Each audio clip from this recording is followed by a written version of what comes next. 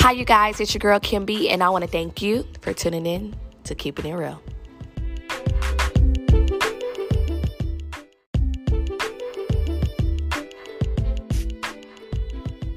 So, we finally made it. It's the first episode here at Keeping It Real, and I'm excited. I'm so glad that you have decided to take part and listen to me just pour out on my transparency, and I appreciate you for being here.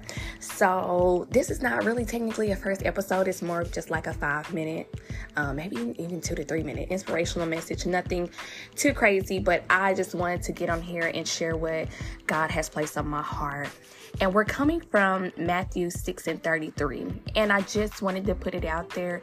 We're always going to back up what we're talking about with scripture. I'm not the type to just go off the dome. Don't get me wrong. I do feel like the Holy Ghost can lead us to certain subjects, but I'm always going to back it up with scripture, right?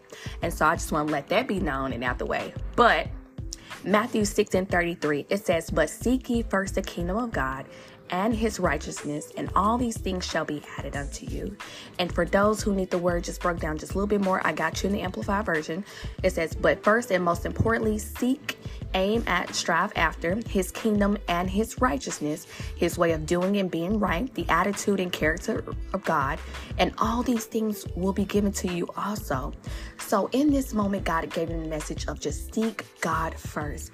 No matter what we do, we have to seek the kingdom of God first, right?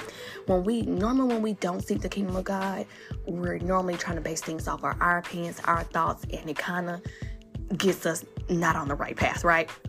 So I'm going to just keep it real. There's moments where I've felt like I need God, real quick blessing. So I'm seeking him. And God's like, okay, but why you didn't seek me about last week when you had an issue? I was right there waiting on you. And I feel like sometimes we only seek God when we need certain things, but not all the time. And that's something that even my mother tells me. She said, "You baby, seek God in everything that you do." And it didn't sink into my heart until my journey, where I had to understand, like, no, Kimberly, you cannot do this on your own. You need to seek God in every step, in every situation, or you literally going to fall every time, right?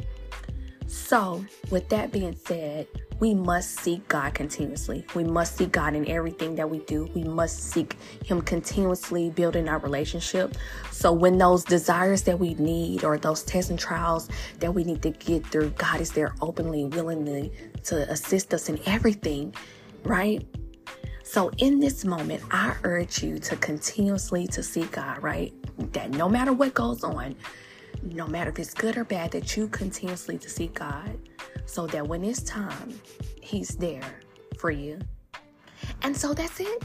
That is just an inspirational message that I just want to let you guys know, to continue to seek God first in everything that you do, and with just a pure heart, and God will see you through, right?